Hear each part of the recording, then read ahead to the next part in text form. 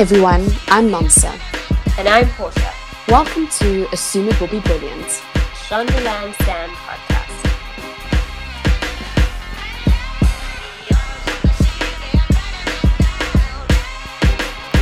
Hey everyone, welcome to, I think this is episode 11, which is kind of sad because it means we're nearing the end of the season, but we do have a very fantastic episode. Today we'll be talking about the social utility, or at least that's how we've termed it. I guess whether it's right, whether it's good, whether we like it, how we feel about the fact that there's so many dark teenage shows about teens and films that are just out there and dealing with extremely heavy topics like drug abuse, sexual assault, school shootings, suicide, the impact of social media, all of which I should have probably preceded by giving a trigger warning about, because we will talk about those things a little bit, but only in the context of the shows that are out. And those shows include Euphoria, which I think, Nomsa, you haven't seen, right? I've not seen Euphoria. This is very interesting because in the pre-discussion, I haven't seen a lot of these shows because they're so intense.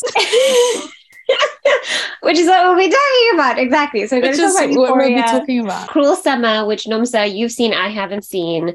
13 Reasons Why, which was like huge and controversial at the time that it came out and very, very teeny. And then an HBO Max movie called The Fallout, which I really like. And surprise, surprise, we also have a guest with us today. To help us with this discussion, we've invited my lovely friend, Dana, who's now officially a friend of the pod. So Dana, why don't you say hi, tell us a bit about yourself and what you think the reason is that I've brought you on the pod. That's a really good question, actually. I'm not sure I want to know the reason why you brought me on the pod for this particular episode. Well, I, as you mentioned, am a friend of Portia's, and Portia and I met each other a handful of years ago while we were both doing an LLM in LA, and I am doing quite well. I have just recently moved back to New York, and I am my favorite world, and I am a lawyer, and I Google things all day long. I don't want to bore people with the details of that, but personal life, very good. I mean, okay, fine. Don't toot your own horn, but Dana's also a very good writer and designs clothing, which I can't even begin to think where I would begin to how would I do that? If I just, I was saying how cool Dana is because of that. Oh, thank you. But I love this podcast. But the best part is that Dana and I, much like you and I, Nomsa, watch a lot of television. We're very interested in storytelling. We like to get into the hows and the whys. And is the plot useful? Was there appropriate character development? Dana, you like esoteric stuff, though. You recently introduced me to, what's his name, Rogers, the guy he's a film director who did movies called The Witch and the recent one called The Northman. That was a venture into genre for me. I wasn't ready. Oh, wow. Yeah. I don't even think of Eggers as like super esoteric, really, but maybe, yeah. I mean, I felt like I was going to, like, when I watched the movies, I was like, oh, this is like a dude bro space, and Dana's occupied it. Maybe I'm just trying to reclaim that space. I personally, I like Eggers, and I get why he engenders that kind of dude bro fan response. Well, yeah, because that's just what I was reading online. It felt like a lot of like cool testosterone, not necessarily toxic, but just like very like, oh, cool Norse mythology, violence. I don't know, that kind of. But let's not digress. So I thought I would start by telling folks why this topic even came to mind, which is I was watching this documentary about Billie Eilish, and her mother was, because, she makes sort of like dark music, and her imagery is also very like kind of a little bit grimy, a little bit whatever. And her mom was saying that, listen, these children have been born into like apocalyptic times in terms of climate change. Everywhere they look, awful things are happening, like the school shootings that have been on the rise. All they see in the politics is like this deeply polarizing situation, and things just aren't fun for kids. Like, I remember when I was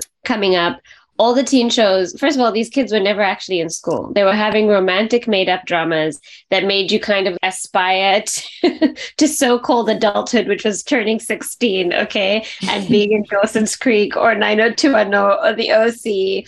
In the extreme, you also had like Gossip Girl about rich teens, you know?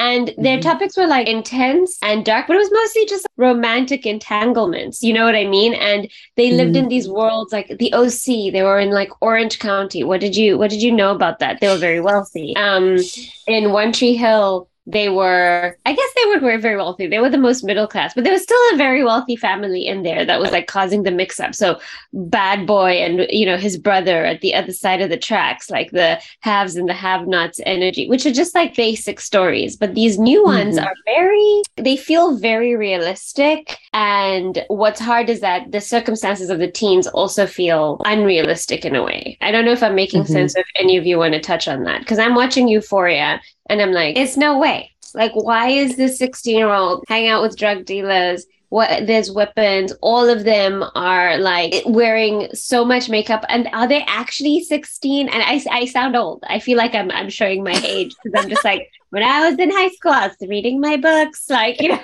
getting ready to go. I wasn't even allowed to whisper to the boys who were like sequestered at a different school across the yard, you know?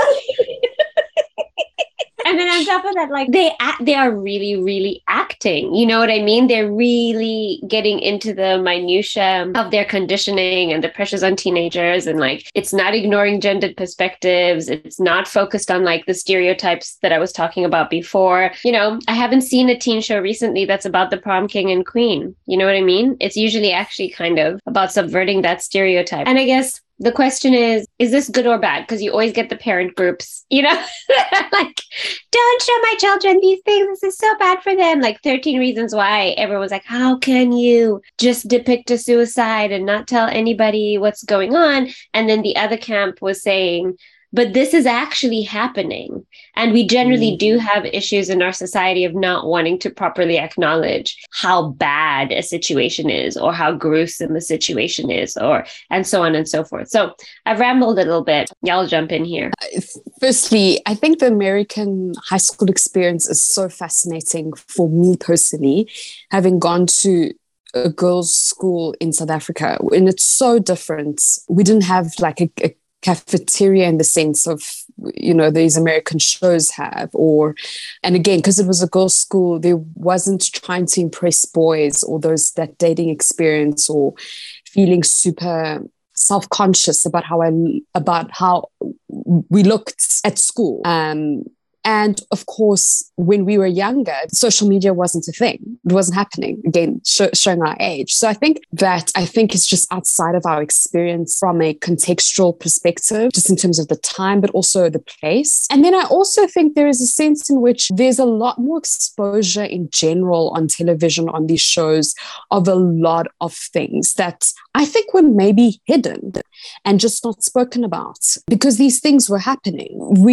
There was a time, remember years ago, of the Columbine shooting.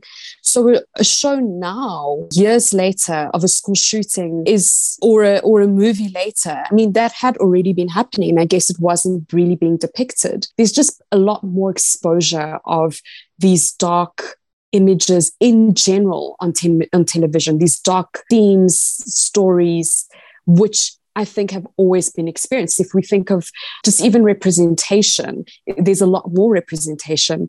And that's not to say that Black people just started coming up, or Latina or Latinx people have just propped up, or the people in the LGBTQIA community have just we've all been around, but there's, you know, now more exposure. And I think that's possibly a part of it. And a lot of things that teens are being exposed to in their real lives it's a lot different to, I think, what we were previously exposed to. So yeah. I suppose you're right. Medium. Yeah, we've talked about this before. There's just a lot more. The same, it's the yin and yang. We have more representation because there's more streaming services, more internet options, And so I guess to some extent it's the same thing. Like there's just more space for these things to be discussed and more people being allowed to tell the stories, I guess. Yeah, I think how I view it is that a lot of this stuff existed before, but there is more of an appetite to kind of amplify those voices in a way that probably didn't exist before. So, you know, to your point of like the euphoria of it all, I think that it's realistic that there's a 16-year-old girl who is experiencing all of the things that Rue is experiencing on Euphoria? Probably not. That's why it's a TV show. But do I think there is a nugget of truth there? And there are probably some 16-year-old girls who are exposed to at least some of the things that she has been exposed to, and do have addiction issues and have unorthodox relationships with the people who supply them with drugs. Absolutely. And I think it's just more a willingness to give more life to teenage experiences in a way that, and teenage experiences that don't necessarily look the way that most adults want teenage experiences to look. I think true. Yeah. There's just more of a willingness to put that out there into the world than there used to be. As far as like the parent advocacy groups go, I remember there being huge warnings on lots of things that I watched as a teenager so I don't think those people are saying anything new, and I don't think they're going to go away. I think they've always had even what you're describing now is like these relatively innocuous like TV shows, Portia.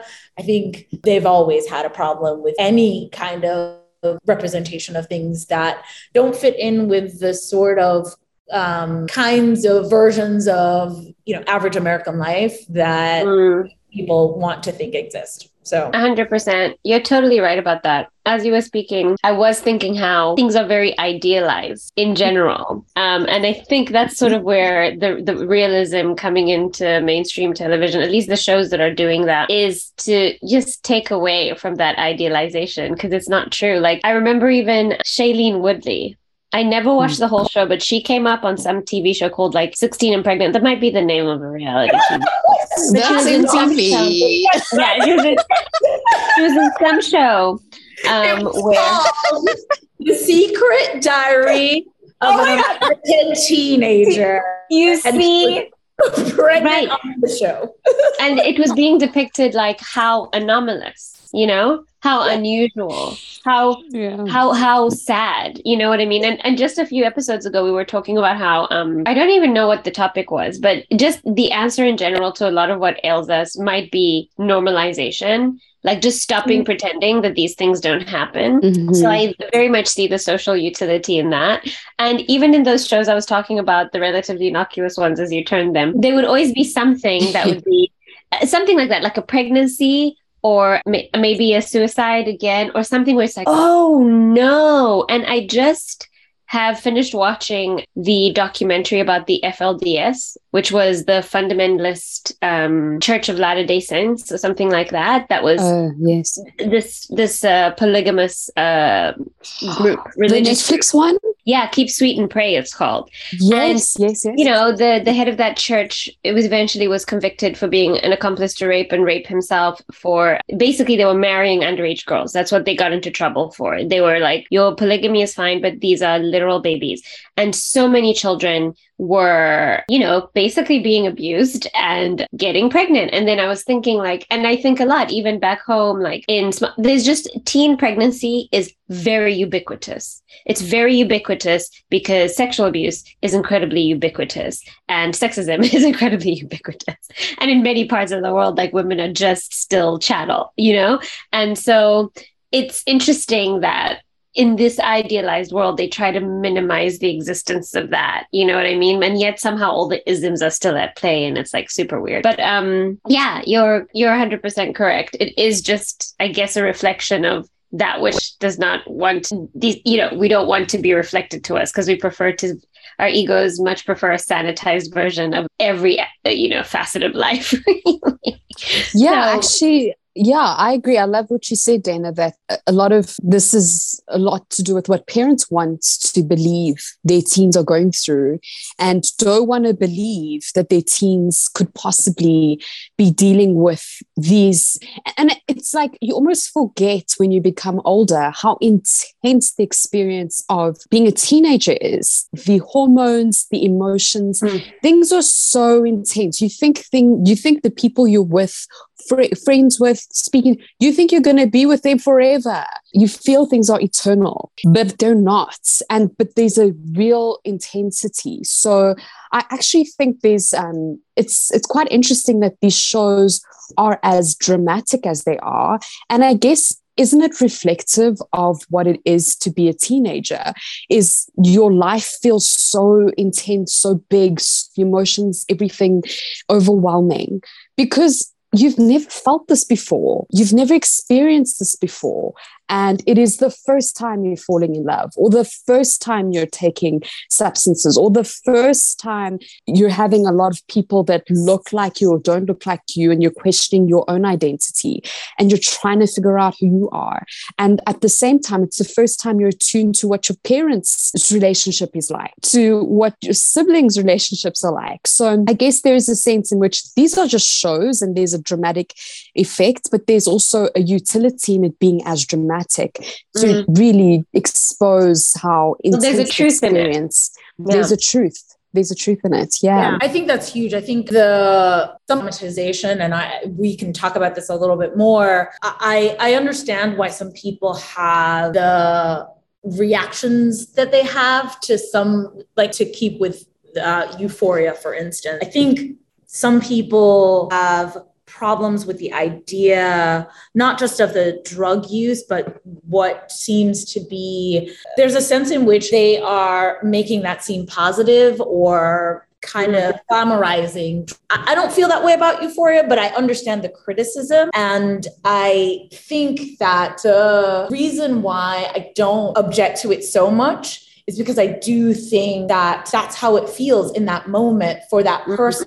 because it is such, you're being a drug addict and also being a 16-year-old girl would feel that dramatic, because very dramatic things are going to happen to you if that's your context, if that's the way you're living. And the only way to give that any real substance in that context, in that dramatic context, is to make it that amped up, because that's how it feels. That's how like her lived experience would be. And I do think that applies for a lot of different things. Like the fact of the matter is, for you in that moment as a 16-year-old or as a teenager, your life does feel that dramatic. That is your first love. That is your first experience doing X or Y.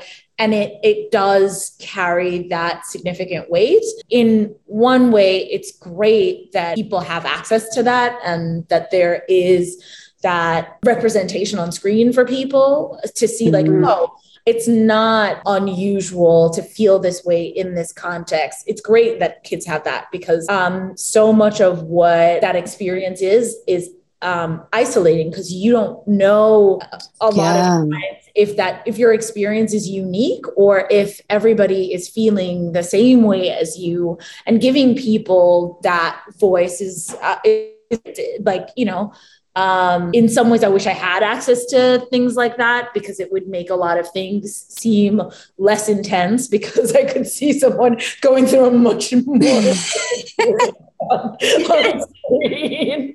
And I could think like, well, at least it's not that. Yeah, my life's chilled. Relatively speaking, my life is very. I do tend. I mean, and sometimes I'm like, oh my god, am I going to end up like as one of those people in a parents group that protesting things? Because I do, because I completely agree with everything that you're saying. And I was thinking about that quote that's attributed to Viktor Frankl a lot, about like how the play between stimulus and response is the space, and that's where you have your power to choose. And that's also like how you grow and exercise freedom, because you'll experience something and then you have the ability to choose to respond. And that does not exist as a teenager. Like that space is, so the drama of it all makes absolute sense. The reactionary nature of children makes, even though when you're watching it as an adult, you've forgotten somewhat your experience.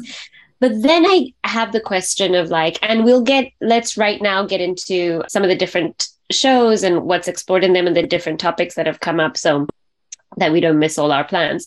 But I wonder who is it for? Like, because when I watch the show, I'm like, should teenagers actually be watching this show, given that space between stimulus and response is small? Like, what is their takeaway? I'm no longer in the mindset of a teenager. Maybe we should have invited a teenager on the episode. But like, I don't want to be like, hey, kid, have you watched Euphoria? What you think of it? I don't know. I have a great show recommendation for you. Because it 13 reasons why. Right. Stop it.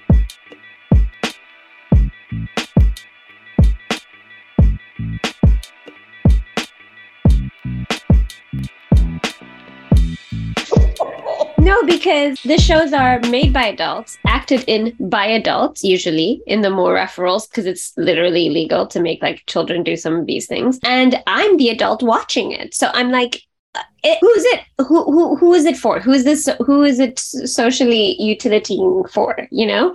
But anyhow, let's get into the discussions of some of these shows. So we had mapped out 4 topics that had been explored in some of the shows we'd watched. Nomsa, you're going to talk to us a little bit about Cruel Summer and how it explored the topic of grooming, which isn't often done on television. I have to say, I've only seen it sort of as part of something else, you know, and it's usually like true crimey and told to you in reference of like, here's a list of things people do, but not in like the moment to moment experience of it. So I'm actually still very interested in watching the experience of this show.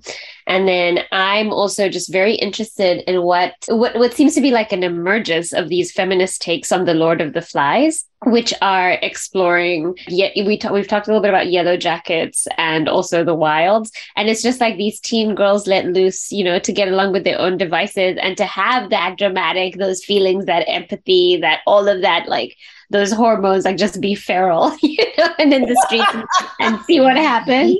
And obviously mental health and addiction with Euphoria and 13 Reasons Why. And I thought, Dana, you'd be great to talk about, like, as you've said, you're not opposed to anything, but I know you also have some thoughts on what isn't too far, you know, or is there even such a thing? And then both of us have seen, Dana and I have seen the movie The Fallout, and we'll talk a bit about that. But why don't we start with you, Nomsa? I loved Cruel Summer. She plays one of the moms in the show, so I was actually very interested in watching this. And it's basically about these 2 girls. One is a very popular girl, Kate, and they're both in high school, and another one who is really just wanting to be her friend. Every time Kate speaks to her, she like glows. And but one day Kate goes missing. She is put up on the missing files. Everyone thinks that she's been kidnapped. And what happened was that she went to her teacher's house after a fight with her mom, and she stays there for a while, willingly in the beginning, but things start to shift the longer she's there. And one of the things she does, she gets out eventually, and she goes to therapy, and she speaks to her therapist about how she doesn't really feel like right even calling herself a victim because she went to the teacher's house willingly. And the therapist speaks to her about, well, goes through just the different aspects of their relationship and speaks to her about how from the very beginning, from the moment this teacher met her, he was grooming her. And there was never a time when she genuinely was willing, even though she thinks she was, because she was groomed to think he was safe, groomed to believe that she could stay in this place with him, that he was okay, that he wasn't a bad guy. When actually there was a sense in which he was manipulating her and controlling her and doing things even before she came to his house to make her feel safe, to make her feel a certain way, even though the relationship was obviously completely inappropriate in terms of him being her teacher and her being a high school student, and also the age and the fact that she is so vulnerable as a teenager and what decisions she makes are, it's not like when you are a 26-year-old, being 16 is not the same. And I just found it very interesting because in that situation, I think a lot of people would have, watching it, you're like, oh, wait, she went to his house willingly. But as they start doing the flashbacks and seeing him, the way he spoke to her, allowed her to speak about her relationship with her family and sort of say, oh, but you can speak to me about anything. That subtle manipulation every time. And I think it's actually it's a very good thing to depict, because especially for teenagers, men or boys and girls, you often don't know you're being manipulated by older people, and you think you're saying yes to things where you've been manipulated into a specific inappropriate relationship. I just thought it was a very interesting thing, and I found that part very useful. There's social utility here. It's just a very good discussion to be had. I mean, it was a small part, but it was also a big part of her lived experience that she couldn't even recognize, having been there and having lived through the experience that you could only see through therapy. That definitely sounds like something that has a lot of social utility. I think because when you are that age, you don't have the ability to really recognize. And I think a lot of people who have been through that experience and as adults don't have the ability to recognize how Sure. they have been manipulated in certain situations. And I think, one characteristic of a lot of victims, especially victims of abuse, is that they think to themselves, as we often do as human beings, of like, what could I have done to prevent that from happening to me? And then because as human beings, when you have regrets or, unwanted experience, let's say, you have a sense in which you're like, how to contribute to this? And it doesn't matter what the experience is, you get that response from yourself just as a human being. And that can really easily morph into how was I wrong in that situation? You know what I mean? What did I do wrong that made that happen to me? And it takes a lot of work to be able to exist in a place where you can say, like, okay, I am not to blame for another person's actions that were detrimental to me or had a negative impact on me. Like, if someone does something that is wrong and commits a crime in that case, right, against me, I shouldn't have to go through this mental gymnastics of trying to assign blame to myself. That's not productive, healthy, or objectively right. And I think that that's very difficult, though. Like, you know what I mean? Like, when you go through trauma, you often think that you have done something to contribute to it. So in that way, I think that's very useful to people who have suffered from trauma, very useful for people to be on the lookout for things that, like situations that make you uncomfortable. So for people who maybe teenagers who don't have the immediate language, to deal with like, oh, hey, what about this situation doesn't check out? I think that's huge to be able to look at something like that and go, someone's trying to do that to me right now. I should probably avoid that person. You know what I mean? Yeah. That's a really good segue into at least the show The Wilds. I don't know if you've seen it, Dana. Have you?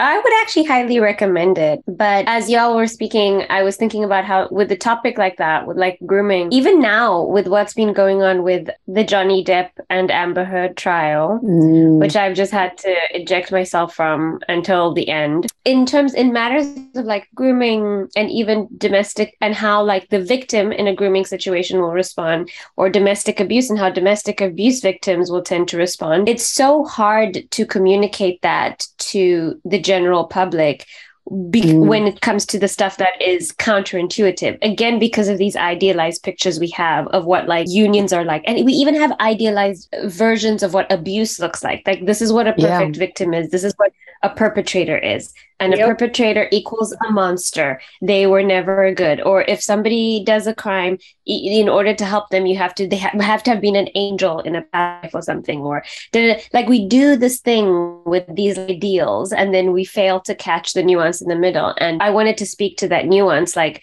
one of the only ways to convey nuance like that, especially in a society that's so far, that's so closed, and doesn't want to see hard things, is through story.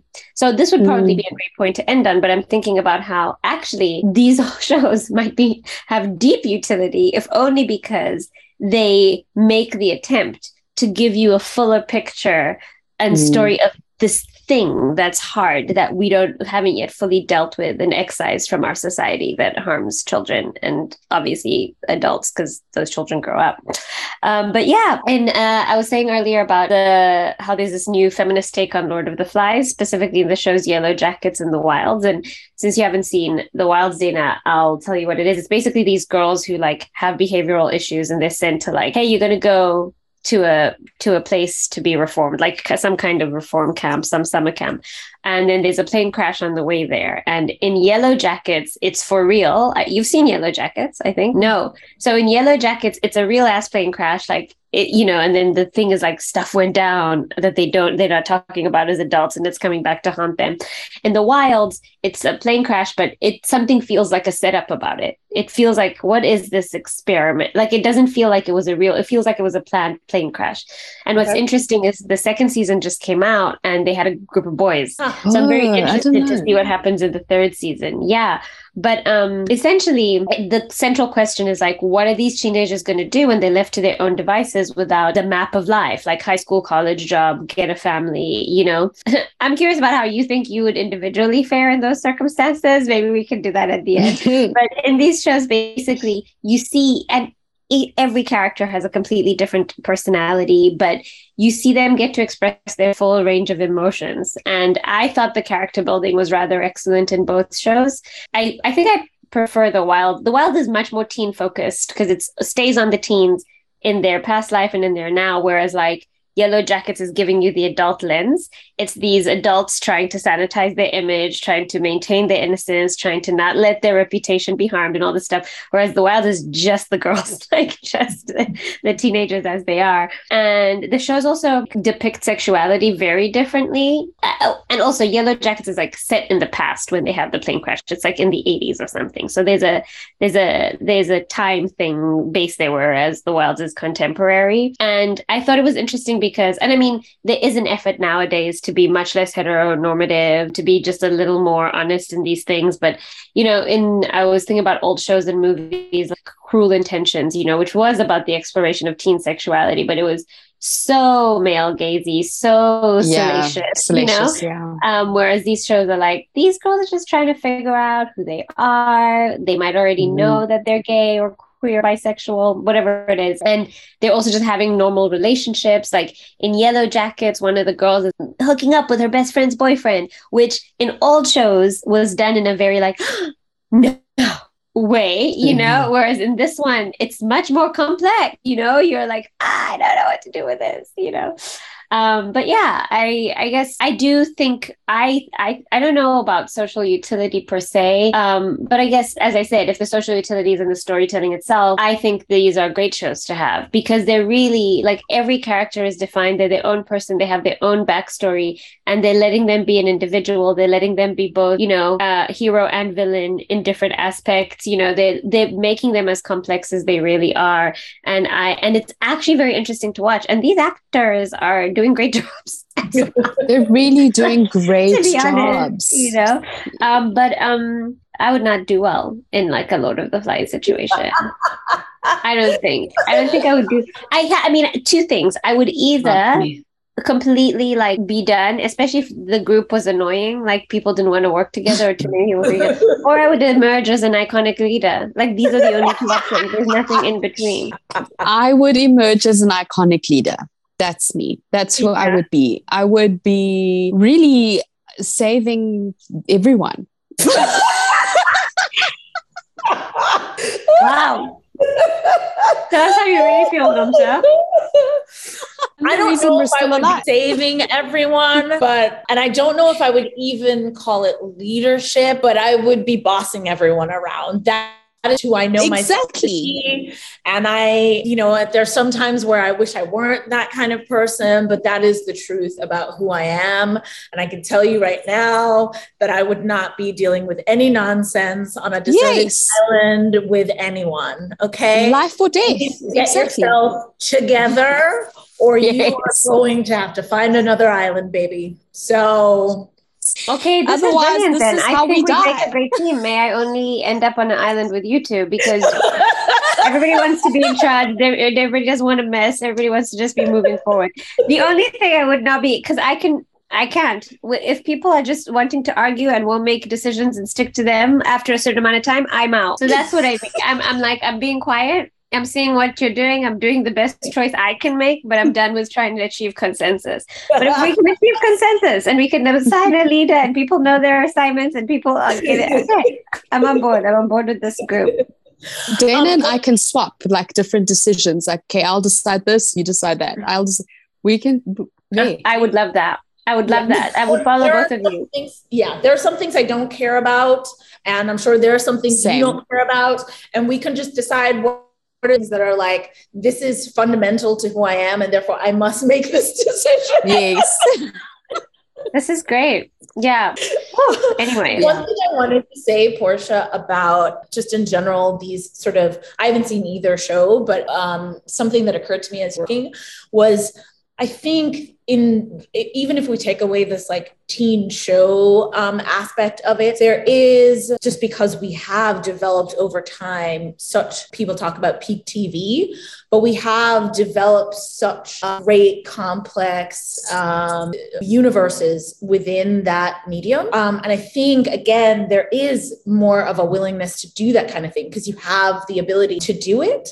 And it's why, we get not just darker stuff tonally, but the complexity and the willingness to have people, instead of being, these like one-dimensional characters, to really try to get people to be the way people are in real life, especially because we can do that on TV. Yeah. You have the time and the space to really look at people as whole people. And so in that context, you can have people in one episode doing something really altruistic and helping the group and being much more, focused on the group dynamic. And then in another episode, be an absolute nightmare. And it's because that's how people are.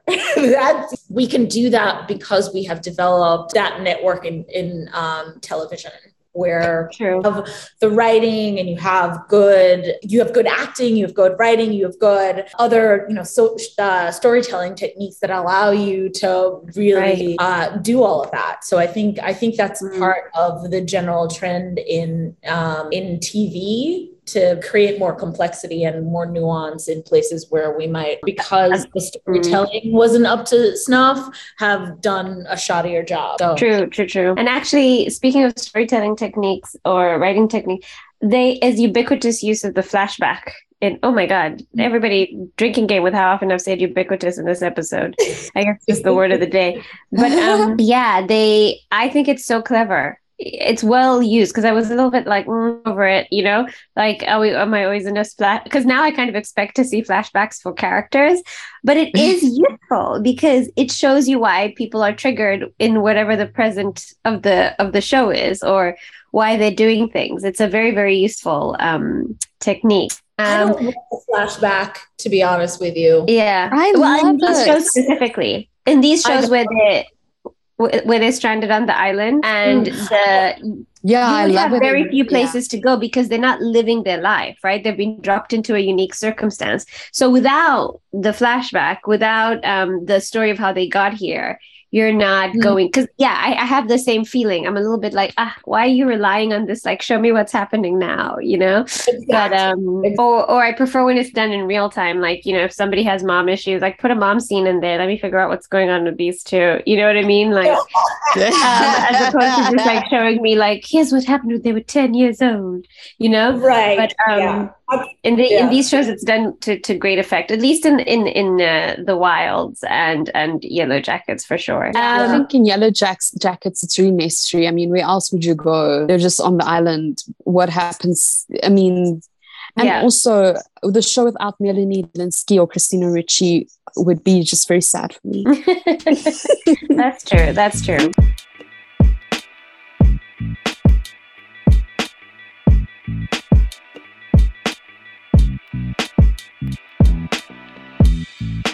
Yeah, and so now we're back at 13 Reasons Why and Euphoria, which deal with mental health and then addiction as the main themes, respectively. And Dana, you and I have seen every episode of Euphoria. Have you seen all of 13 Reasons Why? Did you see? I have not. I watched the first season, but I haven't seen the subsequent ones because I sort of thought that we had established what the 13 reasons were. You're like, we got through the 13 reasons. What's going on? Yeah. I wanted to talk about it. We wanted to talk about it, not so much because of the whole story of each of these. Like, a lot's happening. There's so many characters. There's so many dark teen stories are told, like in these two shows combined. Like, just the number of issues and people and da da da da. And even the parent stories are quite interesting. I more wanted for us to discuss how far is too far, so-called, if we're going to like show the concern. Because I know in season 1, there was so much of 13 Reasons Why. It was intense, even for me. Like, I was not ready to watch in that almost... It wasn't as graphic because I read things before complaining about it. And I was like, oh my God, I'm a bit scared. I even was covering my eyes. But it wasn't as... at least it wasn't any more violent than any Roger Eggers movie. Is it Roger? I'm pretty sure I keep saying his name wrong. Dave Eggers? What is his name? I don't ever call him by his first name. I always just call him Eggers. Okay, Eggers. Anyway, any kind of violent movie you've ever seen where it's about a war, like this is Sparta 300, right? We see violence all the time.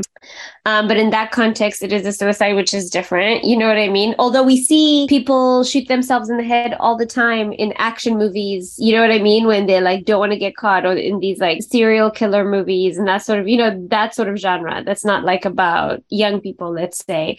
And then in Euphoria, I mean, there's so much there. There's a lot of nudity. There's quite a bit of, for some reason, I was going to say fornication, like an old fuddy-duddy.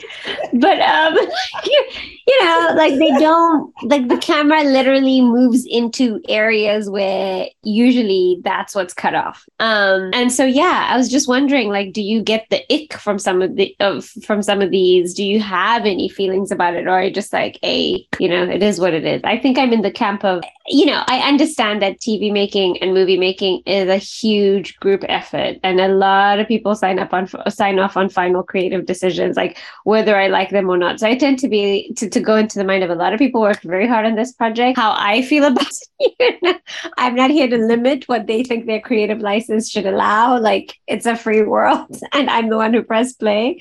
So I guess I don't really have a deep opinion about it, other than like, oh, I have complicated feelings in my body.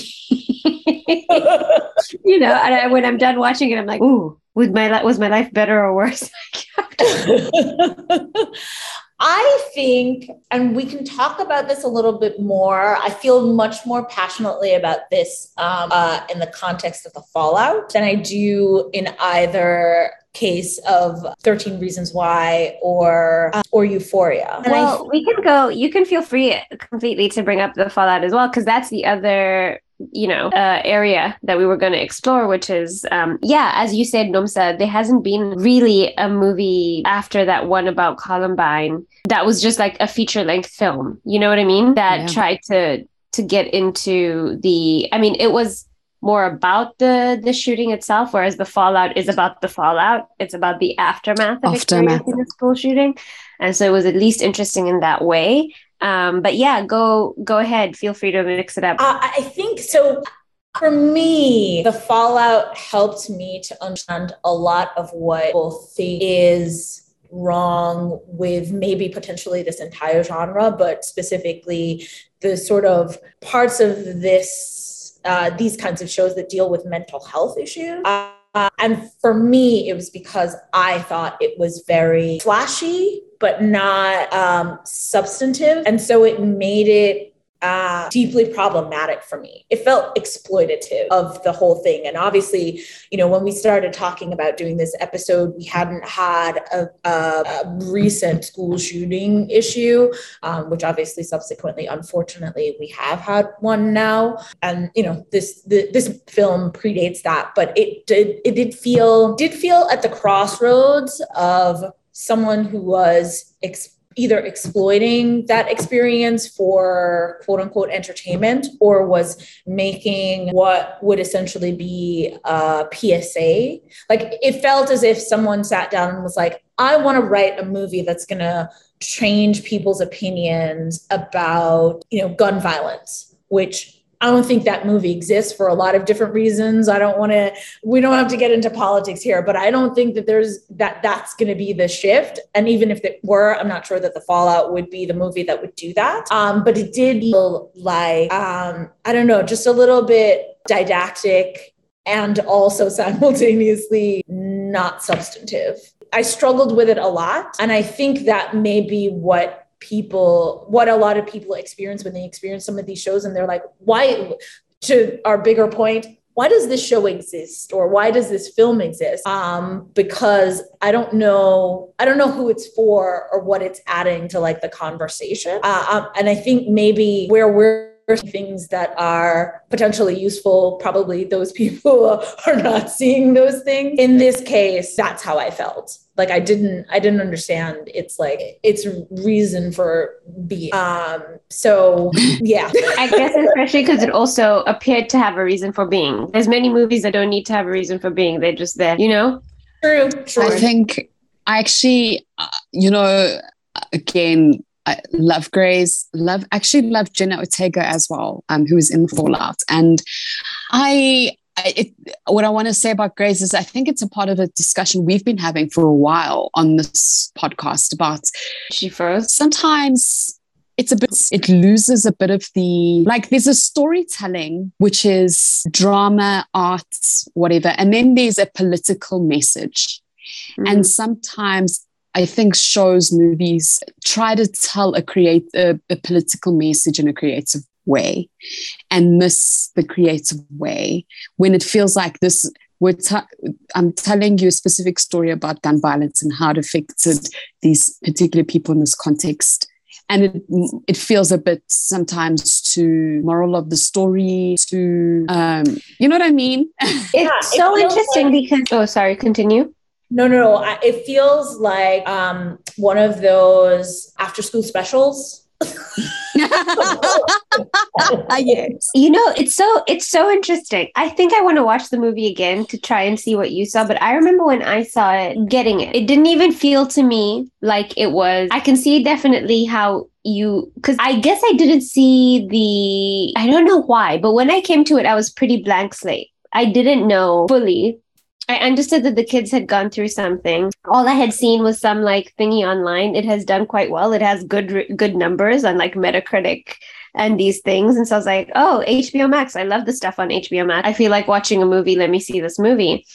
And so I was sort of just going with the flow, and I was just on the level. I felt like I had to get down to become a bit smaller to be at the to try and feel what the protagonist was feeling, which is Jenna Ortega, who I thought did a pretty good job of being like a Gen Z actress person. And so I only saw it through those two lenses. I wasn't giving it this whole like, this is trying to tell me about anything, I was seeing like, oh, I see her. She's kind of avoidant. She's not really wanting to talk about this thing. She's trying to pretend it's okay. And then I fully empathized, was like, if I had been in the shooting and that had happened, like just assuming what the movie is telling me is true, right? Like you'd had to go and hide with your friends in a bathroom. You were kind of a normal kid. And now you're just at home, And then you make a friend and you're like, oh yeah, you were there that day. But you're children, you don't know. And you're trying to talk about it like adults. We all do. Even as adults, we don't put our full emotion in the front. You know what I mean? Just the other day, I was like, wow, I'm having so many feelings. And I need to say them to this person. And I can't do it. And so I don't know how. And it's like 2 sentences. It's that I know the whole story. You know what I mean? Like, but it's so vulnerable. And so for me, I actually really enjoyed the fallout, but only looking at it through those two. I wasn't like, oh, this movie's trying to do something and it's failing. I was just looking at the story of these two kids. And I thought that I didn't expect a cliffhanger at the end or like a kind of a twist, but I thought that was a pretty powerful message. So anyway, spoiler alert to whoever's listening. Oh no, don't tell us. I have to, otherwise it doesn't. Okay, no, I'm not going to tell you what happened. But it's basically like, it's kind of the movie itself doesn't have a tone of, let me take you deep down into the depth of the pain of you know what I mean?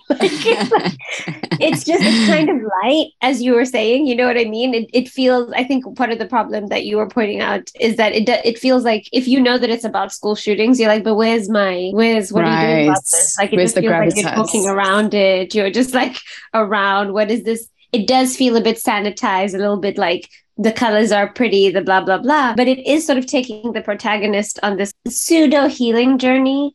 Like, she's making a friend who's relating, who's kind of been through the same thing. It's going well. She's figuring out how to be a normal teen. And essentially at the end, it's like, not, it's still like, but the trigger is still there. Like, everything's not okay. Like, this thing has sort of permanently still damaged the place, the psyche, whatever. I'm trying to say it without saying it. And I actually found that highly effective because I went on the ride. You know what I mean? Right. Because I was like, I get this girl, I see what she's going through, I'm wishing her the best. And then I was like, oh yeah, no, the world is a mess.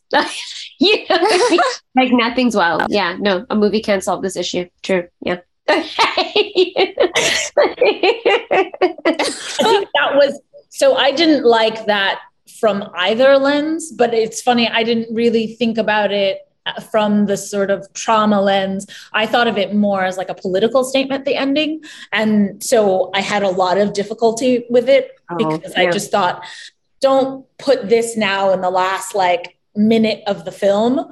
But I also don't think I like it, even when I think about it from the context of the emotional journey that she went through. I don't want to rag on this film, but I don't know, but it's not, but this is the whole point. Like, people view things and take away different things from it and have different feelings about it, you know? Definitely, because I can totally see what you're saying. If I viewed it like, you know what I mean? I don't think you're right or I'm wrong. It's like, you know what I mean? It's not a judgment on that.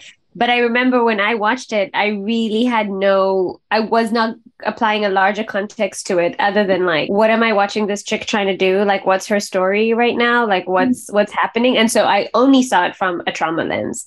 Like, oh, she went through a thing and she's trying to sort it out, and didn't like think about, you know, mom's demand piece or whatever, and those sorts of things. And so for me, it did really strike me, you know, as I was like, oh yeah, no, PTSD is real. It doesn't, you don't like heal it in 1 second. And it made me think afterwards, like, oh my God, like, I just saw two kids, but as you said, we just had this two recent situations, because there were quite a few.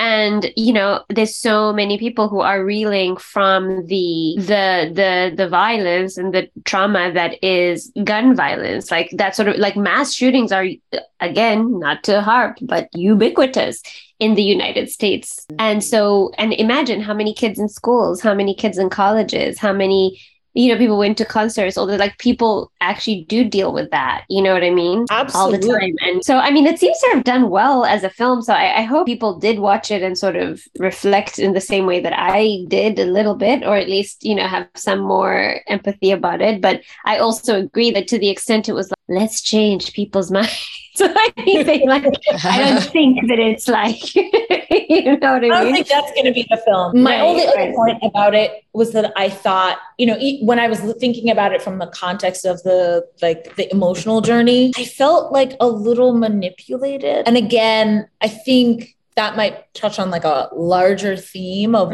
what people don't like about these types of things, because they feature teenagers in these very specific, very difficult circumstances. And so on one side of the scale, we're giving them the ability to have complex emotions and giving much more merit and credit to their emotions as human beings instead of being dismissive of them. Then I think on the other hand, I think it's very easy to use teenage problems, amplify them, and really create this outsized sense of emotional response from like an adult viewing it, because I do feel bad. I did feel bad for her. And that's a horrifying experience. It's horrible to have that happen to you. I'm based in the US, and I've been in situations where we're like, okay, well, we're locking down the mall because there is an active shooter. And in that case, like, nobody was hurt, but there was a guy charging around this mall in Los Angeles with an automatic weapon. And it was terrifying. And I can't imagine being a kid where not only am I in that situation of having that lockdown, but people from my school died, the people that I know. I did have that gut reaction towards like looking at that. And I feel like it's a way, some of the criticism might be directed at the use of that to get kind of like a cheap reaction out of you as an adult. I'm not saying that specifically to the fallout, but just as general criticism that I think people have of these kind of things. To your point, Portia, at the top of this, like, how realistic is the idea of like Rue's life, or are you just creating this like artificial scenario in order to create this response? As cheap storytelling. Right. And I mean, that was the one of the points I put up early in the planning was now that these shows are sort of focused on being like hyper realistic, is it actually realistic, or is it more trauma porny, you know? And it's sort of an exploitation of the actual deep pain that these teenagers are experiencing, and they're actually like harsh realities, you know? Are we exaggerating them? And just to that point that you were making, Dana, I mean, and also, Portia, like I was actually there was a discussion, I think, one of the writers of Abbott's Elementary, and I know it to be a comedy, after the school shooting, they were asking for, people were saying she should do a school shooting episode in Abbott Elementary. And it's like, cool, that happens, right? But this is not that show.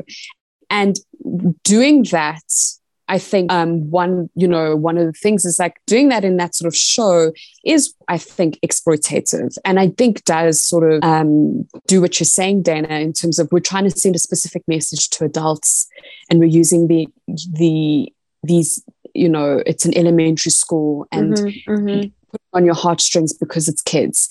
And again, realistic, yes, because it happens in America, but there are some times where it's inappropriate in the context of the show. And I guess I can see, you know, the point of the fallout is that is the point. But I can also see how, and I think it's in general, how these shows can seem exploitative and emotionally manipulative.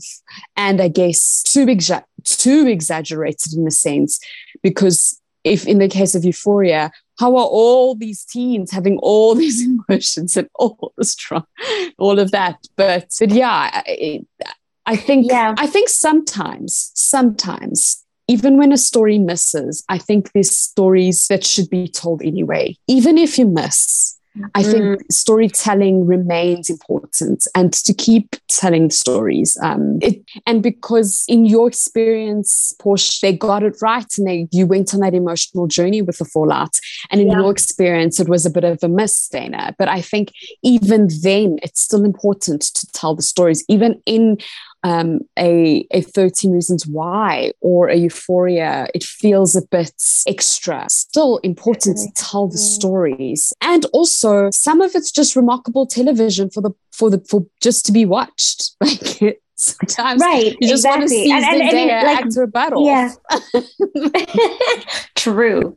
And like you said, like both things are true. It's true that these things happen, and then it is also unfortunate that we as the adults, you know, displace because it's not these kids' problem. We shouldn't have to exploit their pain when they are grown ass people who have the capacity and the power to like not shoot them, you know, not give the guns, like do something about this awful situation. But no, instead, let's make 700 like films and TV shows about this situation. I can totally see how like asinine that, you know, that becomes. And if you have that sort of bitter taste in your mouth about it, watching this stuff can really make you cringe, you know, and or just like gross, get it out of my face, like this. You shouldn't have to be showing me these kids suffering. And honestly, I have very strong words for all those people who are telling Quinta Brunson what to do with Abbott Elementary. We're just stop it, okay? Get out of here. It is not their job in a sitcom of all things. The only happy that already has a social agenda. It's talking about the underfunding of public schools, right? It's already tackling something and trying to do something about that. Now you want them to depict a bunch of dead Black kids. Get out of here. Get out of here. These kids have only entertained us with their dances, okay? These teachers have been amazing. How dare you insist that they remove this one, you know, piece of joy from us? No, absolutely not. I can't believe people feel that entitled to be like, hey, show people, don't you want to here's an idea. Kids like run down by a gun in the, how dare you? Can you imagine? It's too much. And just I was just going to just highly recommend shows, these 2 shows on Netflix and 1 movie. I think it's on, I don't know where the movie's on. Society, there's only 1 season, but if you're looking for something that's a teen drama, eerie, weird, kind of in the vein of, you know what, there is nothing it's in the vein of. It's just like a very strange, but really interesting teen show. And I'm sad they didn't make a season 2. Well, they canceled it before season 2. And then for something really just fun and silly, teenagers, it's Teenage Bounty Hunters, which I just really, really enjoyed. I thought it was so funny. And then the movie is Booksmart. I don't know if any of you've seen it. Booksmart's the best movie. It's so good. Love it. And that's just like more teenage stuff, but not as heavy. That's good. Thank you for putting some of that sugar here. Okay, we needed that sweetness to join the party. Thank you. So Dana, before you leave, first of all, thank you so much. All your very astute contribution, doing all this homework. Really appreciate you joining us. Yeah, we made you work. I We know. did make you work. We really did. So we have for our guests. For our guests who come on this show, we like to play this thing we call the quick flame game. It mostly comes from a slip of the tongue that I think Nomsa made. We don't know. We tried to say something about fire, quick fire, and then it ended up becoming a quick flame. So it's a quick flame game, and we ask you 5 questions. Try not to think about it too hard. Just answer what comes to mind. It's meant to be a quick flame. It's our take on rapid fire. So first question, which, you know, is confusing because it definitely does not engender quick answers. But are you where you thought you'd be at this age or stage in your life? If not, where did you think you would be? Oh, absolutely not. But it also depends on when you would have asked me this question. If you'd asked me as a 12-year-old, I actually thought I would be, I don't know. I thought I would be like an international, like trader.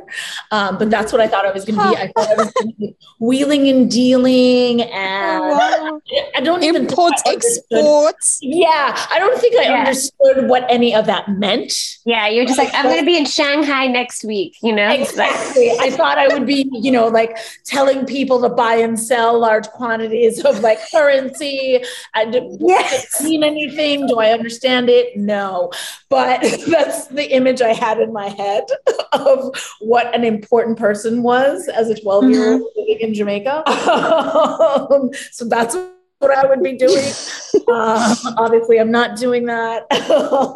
If you'd asked me when I was like 25, I probably thought I would be, you know, a lawyer at a law firm. I'm not doing that. So, and in all of those scenarios, there was like a very nice man who was taking care of my children in the background. And don't have that either. So Absolutely not. But I'm quite happy where I am. You Excellent. have all these ideas at different phases of your life. And I think one of the questions I didn't answer at the beginning of this was how old I am. I am 40. So I have had various versions of my vision of what my life should be in the last 40 years. None of them have come true, but I'm still okay. Yes. This is my favorite. My new idealized image of like a way to be is just a free Black woman. That's like, to me, that's the pinnacle. That is the mountaintop. That's my life. I love it. I'm here for it. Thank you for being such an inspiration. Oh, thanks. You're welcome. Yes. Next Aspirational. question. Do you want to take this one, Nomsa? What's your favorite TV show and why is it Grey's Anatomy? Let's see. It's all the friendships, I think. Is that accurately described? Wait. What is your favorite TV show? I'll give different answers. So my favorite comedy, and Portia and I watched this together, and I'm sorry if you haven't, I highly recommend it, is The Good Place. I just think it's one of the best comedies that have ever been done.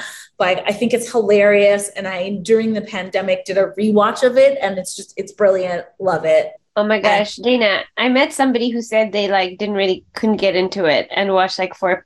I didn't even know how to respond. I was like, I think write that person off is what. Yeah, no, I did. I don't know. I literally don't know who it is right now. I did a Control-Alt-Delete. I just know that I had that experience. Don't ever talk to them again. I won't. I don't know who it is. I erased them. You had a Good Place experience where it was. I did. I just said, "Oh no, baby, what is you doing?" Do you have another favorite? So that's your favorite comedy. Did you have more to say? Yes.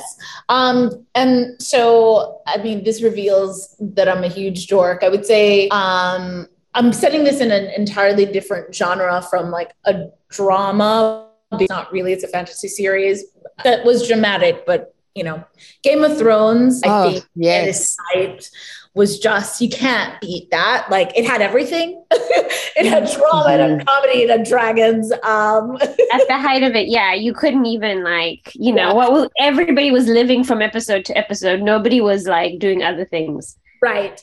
At its height. I just loved it. I thought it captured obviously all of our like that sort of cultural moment, because I can't think of another TV show that did that.